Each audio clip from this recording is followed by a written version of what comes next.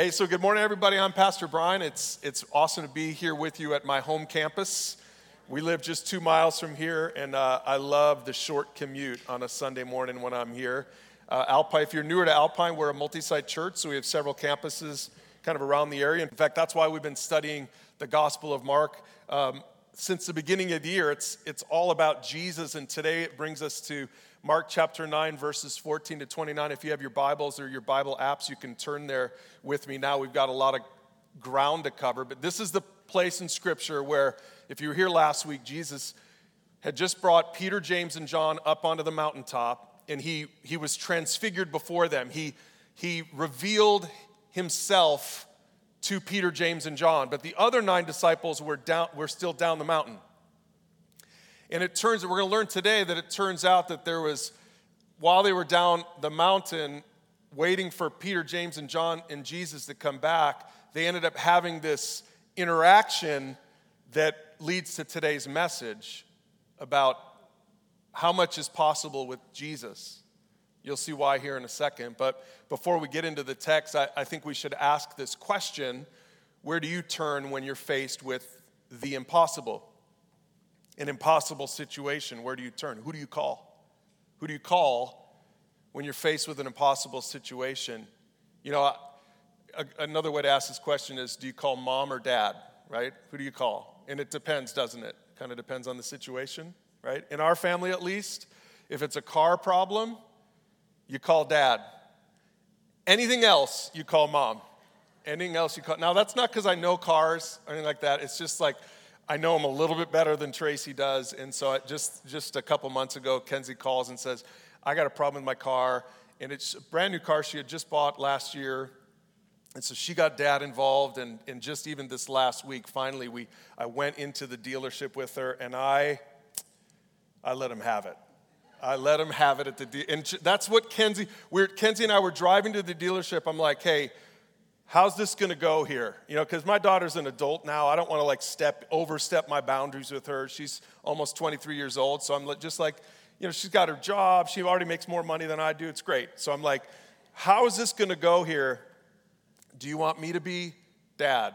She's like, yeah, would you be dad, please?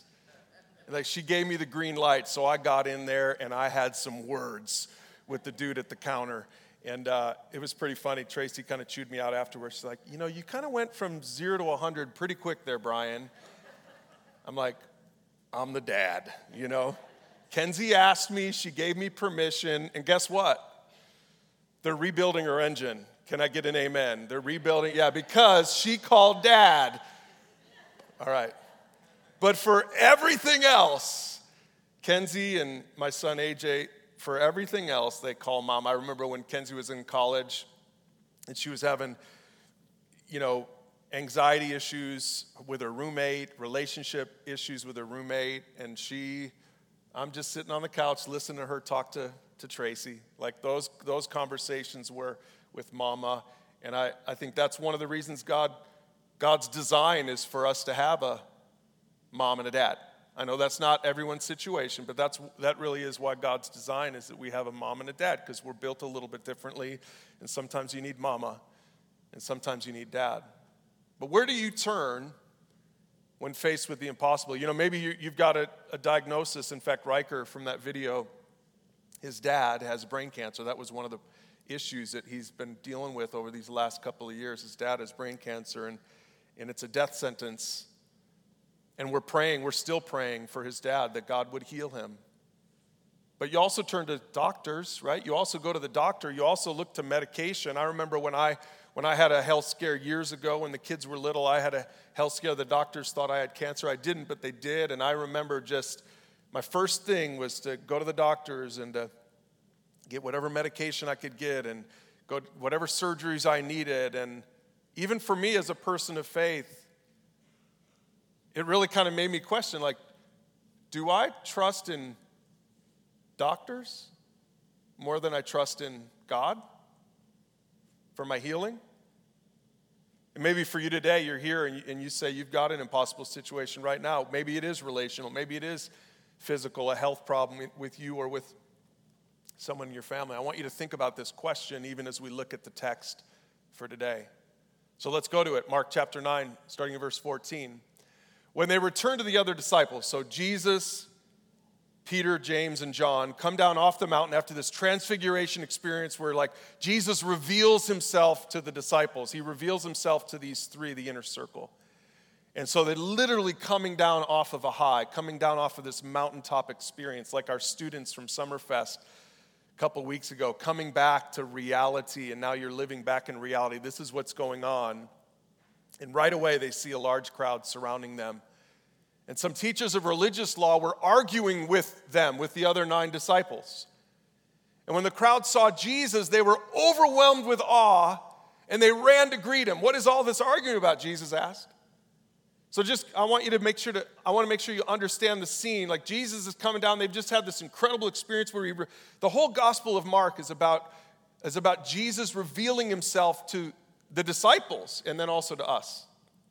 That's what the whole Gospel of Mark. And so last week's message was sort of the climax. Like Jesus revealed that he is God. He's fully God. He's fully God. Remember, that's the context for what we're reading today. And now they come back to reality and there's conflict already. We come down off of this incredible experience and already we're involved in conflict. And Jesus is like, what's all this arguing about? And one of the men in the crowd spoke up and said, "Teacher, I brought my son so you could heal him, but you weren't here. You were on vacation. You were up in the mountaintops." They didn't know where Jesus was. They just knew that he wasn't there. "I brought my son so you could heal him. He's possessed by an evil spirit that won't let him talk. And whenever the spirit seizes him, it throws him violently to the ground, and then he foams at the mouth, and he grinds his teeth, and he becomes rigid. And so I asked your disciples to cast out the evil spirit, but they couldn't do it." I don't know if you remember, if you were here probably a couple months ago, Jesus sent out his disciples. You remember this? He sent out his disciples, and he gave them authority to cast out evil spirits. And here they are. Jesus is gone. Peter, James, and John are gone. And this desperate dad, we don't even know his name, this desperate, unnamed dad brings his son looking for Jesus. There's no Jesus around. He's like, well, maybe these guys, maybe his followers will know. And they thought they did know because they'd done it before. I want to make sure you understand that. They had done it before. They'd cast out demons before. But they couldn't do it here. We'll get into why here in a second. Jesus is going to explain why at the very end. So hang in there. And here's what Jesus said to them. "You faithless people, how long must I be with you?" We've seen this, Jesus, many times in these scriptures, that Jesus is just exasperated. He's just worn out by the people. There have been several places where he's just been like, why do I have to keep putting up with this? Usually it's directed toward the Pharisees. Usually it's directed toward and remember the Pharisees were here. I don't know if we just read this, but the Pharisees I don't know why the Pharisees are here. What do they have to do with any of this? The rest of this story is about Jesus interacting with this father, and then also Jesus teaching his disciples. That's really what this whole thing is about. But don't forget that when he first came off the mountain, the Pharisees they're stirring up trouble, creating conflict. Why? Because the Pharisees were always trying to disprove Jesus. The religious leaders of the day were trying to disprove Jesus. They were trying to make Jesus look bad. We're going to see this again next week, and we'll see it again the week after. And so at first you might think that when Jesus says, "you faithless people," that he's talking about the Pharisees, that the Pharisees are faithless people. And they are faithless people, by the way. We know that. Jesus has already established that. But I think Jesus is talking about his 9 disciples here.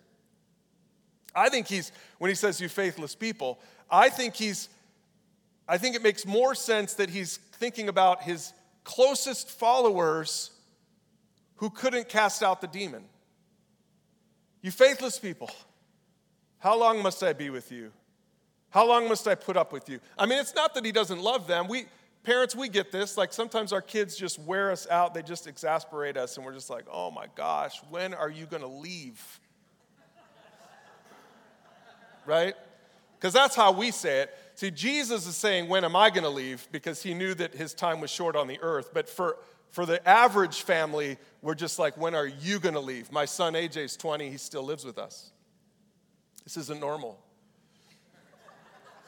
It's not normal. It's one thing if my daughter still lived with us. Now, my son's in college still, so it's okay. We've already had the conversation, but he's on the clock, and he knows it. And so, for me, it's like, how long must you be with me, right? This is how it goes in our family. This is the conversation with us. It's just, I don't know, it's something about sons. This is for another sermon. There's something about when you got a son and a dad, and he's a man now. He's almost taller than me. He's 6'4".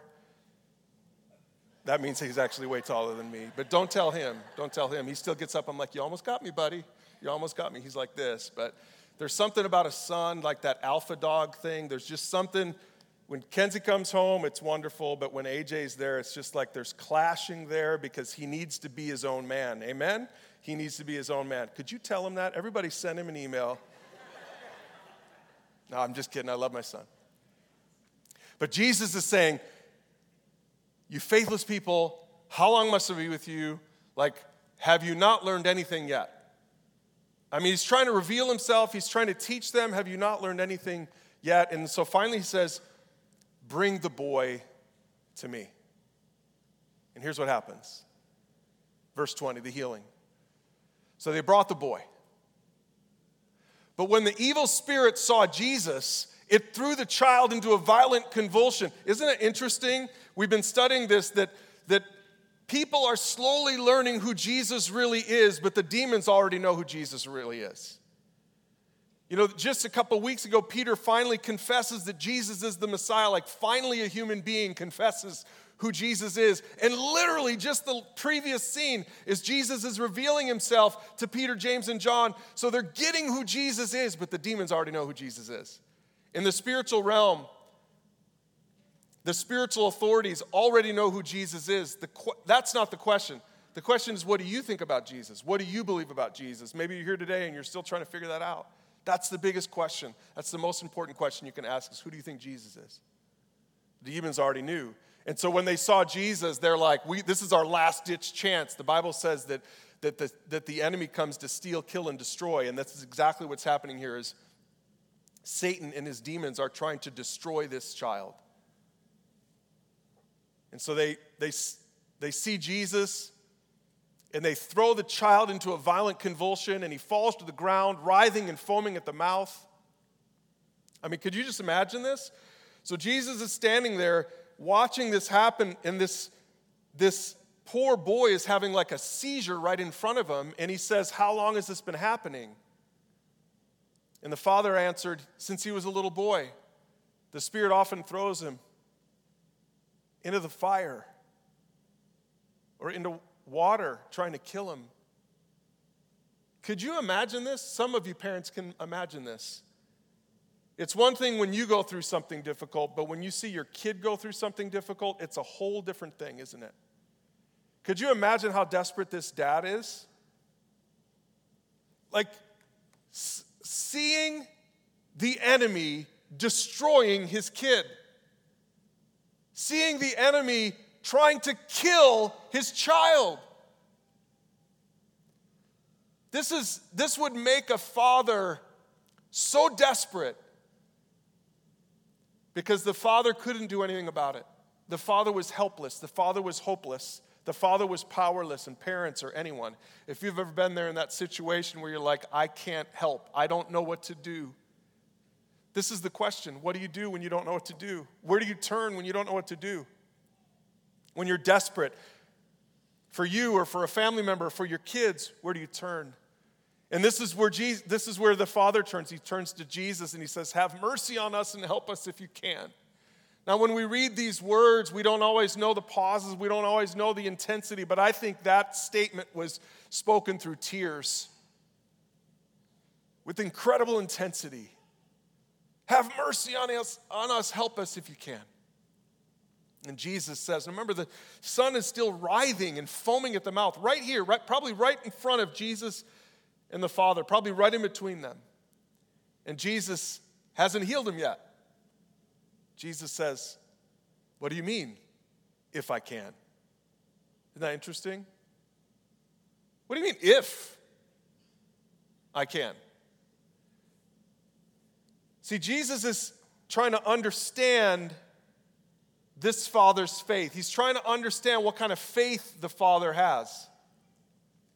You know, months ago when we looked at this leper that came to Jesus for a healing, the leper said, I know you can heal me. I know you have the power to heal me. But he says, if you're willing, will you do it? So see, months ago, this interaction was with this leper that knew the greatness of Jesus. He knew the power of Jesus. He didn't know the heart of Jesus. And this story is the opposite. Here the Father knows the heart of Jesus. He just doesn't know the power of Jesus. He says, if you can. The leper said, I know you can. So the Father has a little bit of a faith issue here, and some of you maybe can relate to the Father. Some of you maybe feel the same way, like I'm still trying to figure it out. I'm still trying to figure out who Jesus is, or how powerful he is, or whether he can heal in this situation, or whether he can do this thing in my life that I need relationally, or whether he can provide for me financially. Some of you are here saying, I'm not really sure what I think about Jesus and his power. Well, you'll relate to this dad. And so Jesus makes this statement that's really powerful. He says, anything is possible if a person believes. It's kind of like it's the moral of the story, I guess, if you want to say, like what's the moral of the story? There it is, right there in that line. Anything is possible if a person believes.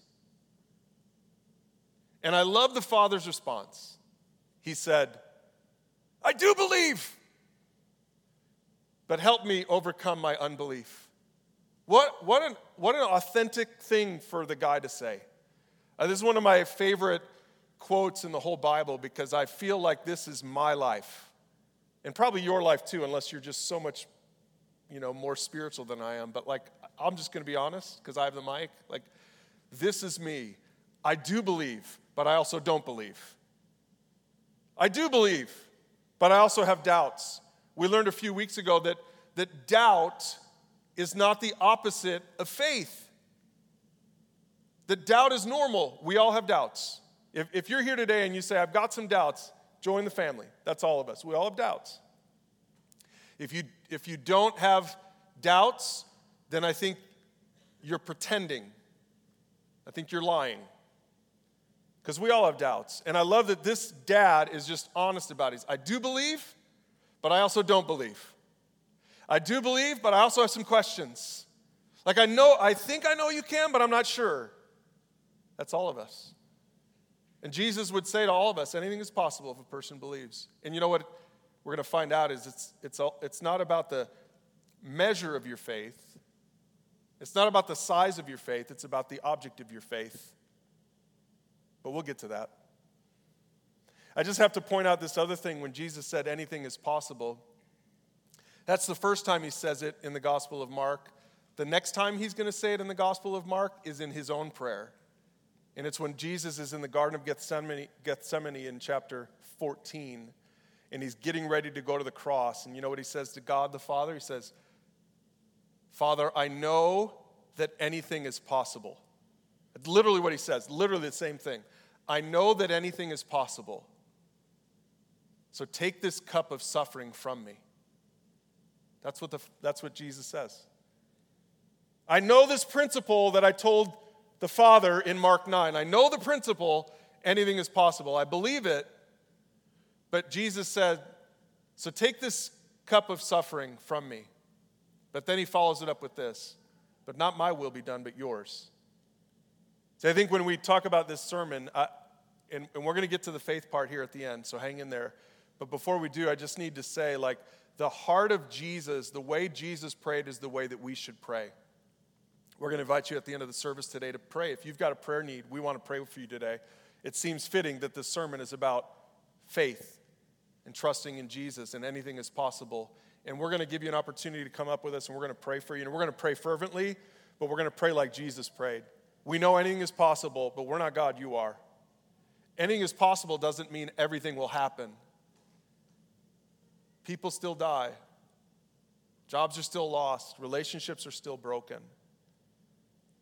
It's more about the attitude that we have as we approach the Father in relationship with Him. We can't demand our way, but we can come to Him and desperately beg Him. And this is what the Father does. I do believe, but help me overcome my unbelief. And so when Jesus saw that the crowd of onlookers was growing, because he didn't want it to get even bigger, because he still was careful about not letting everybody know. He knew he was kind of on a timeline a little bit. And so he's like, okay, before this crowd gets too much bigger, he's just like, it's time for me to act. And so he rebuked the evil spirit. He says, listen, you spirit that makes this boy unable to hear and speak. This is exactly how I talked to the guy at the counter. This is so awesome for me. This is so I'm like, listen, you worker who keeps my daughter's car from working. Listen, you spirit that makes this boy unable to hear and speak. I command you to come out of this child and never enter him again. Oh man, I would have loved to be there for that.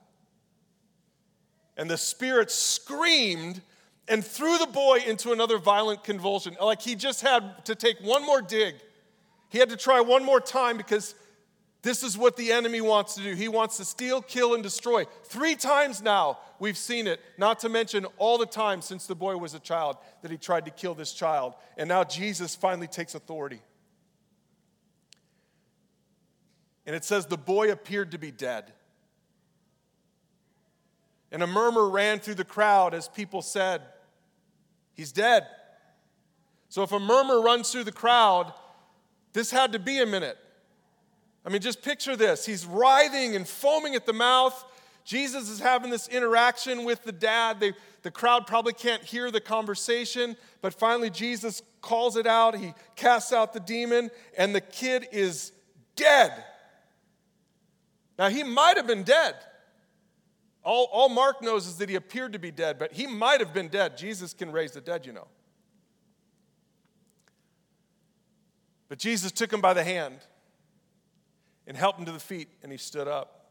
Now, this is the New Living Translation that we're reading, but if you have Eric's favorite translation, which is the ESV, the extra spiritual version, the ESV says, he arose.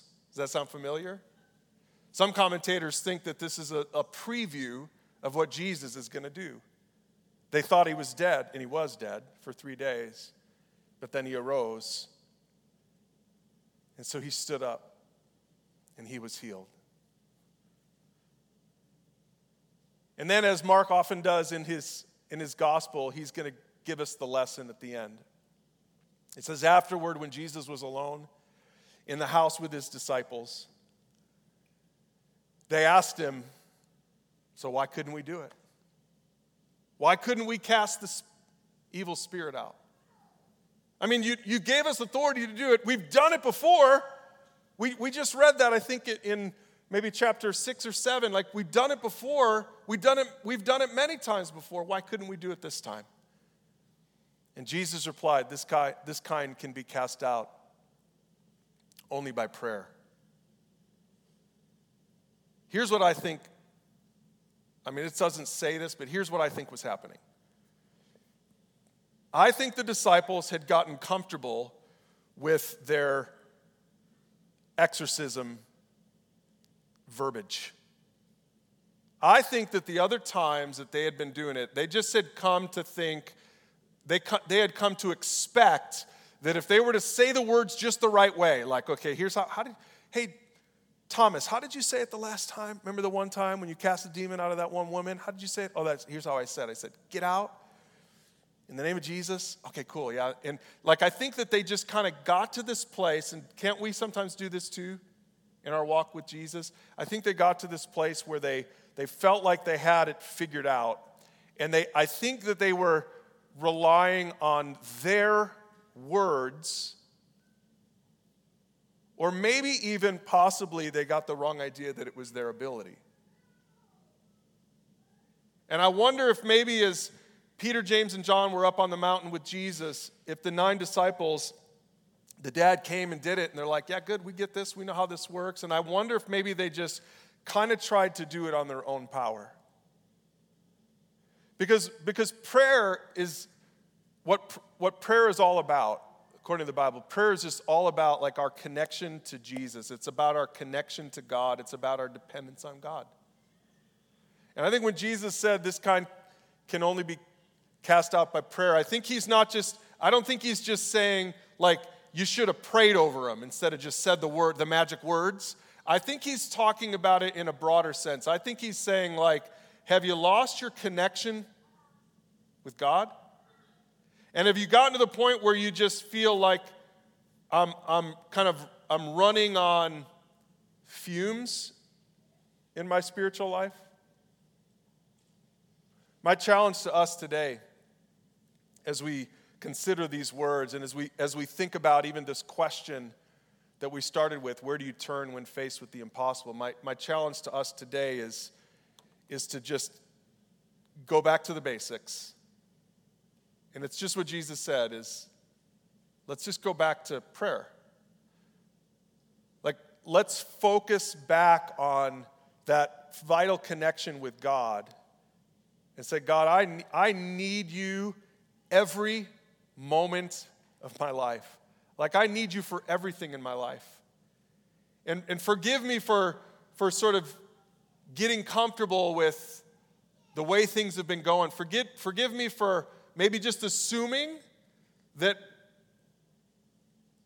what you were able to do before, you'll do again, maybe because of me. And help me to come back to you and rely on you, because anything is possible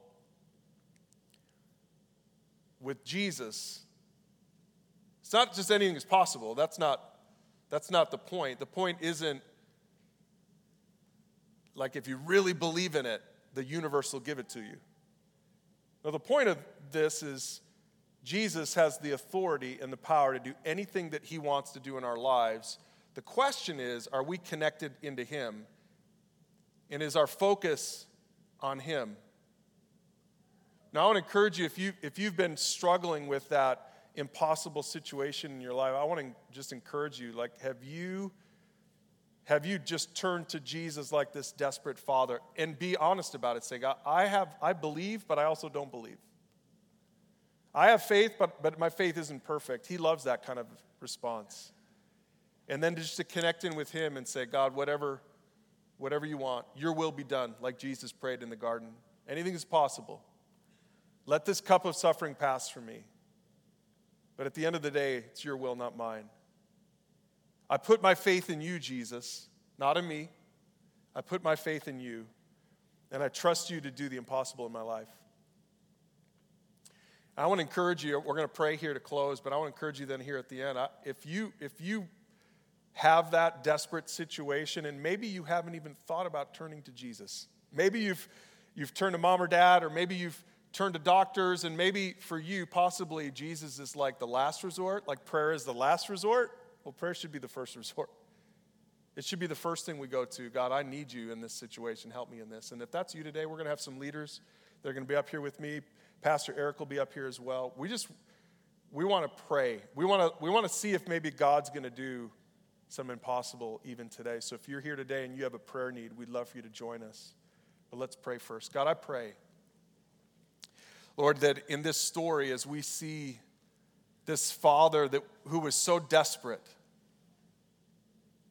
God, I pray that we would be as honest as he was 2,000 years ago with Jesus. That we would admit that we can't do it without you. And that we would admit that our faith isn't perfect. But I praise you, Lord Jesus, that the point of this is that it's not about the measure of our faith, but it's the object of our faith. And I pray that we would make you, Father God, the object of our faith. I pray that we would trust in you and you alone for the impossible. And even today, God, for the people who are here who have that need, God, I pray that they would have the courage to come and lay it at your feet. And we trust you for the outcome. In Jesus' name we pray. Amen.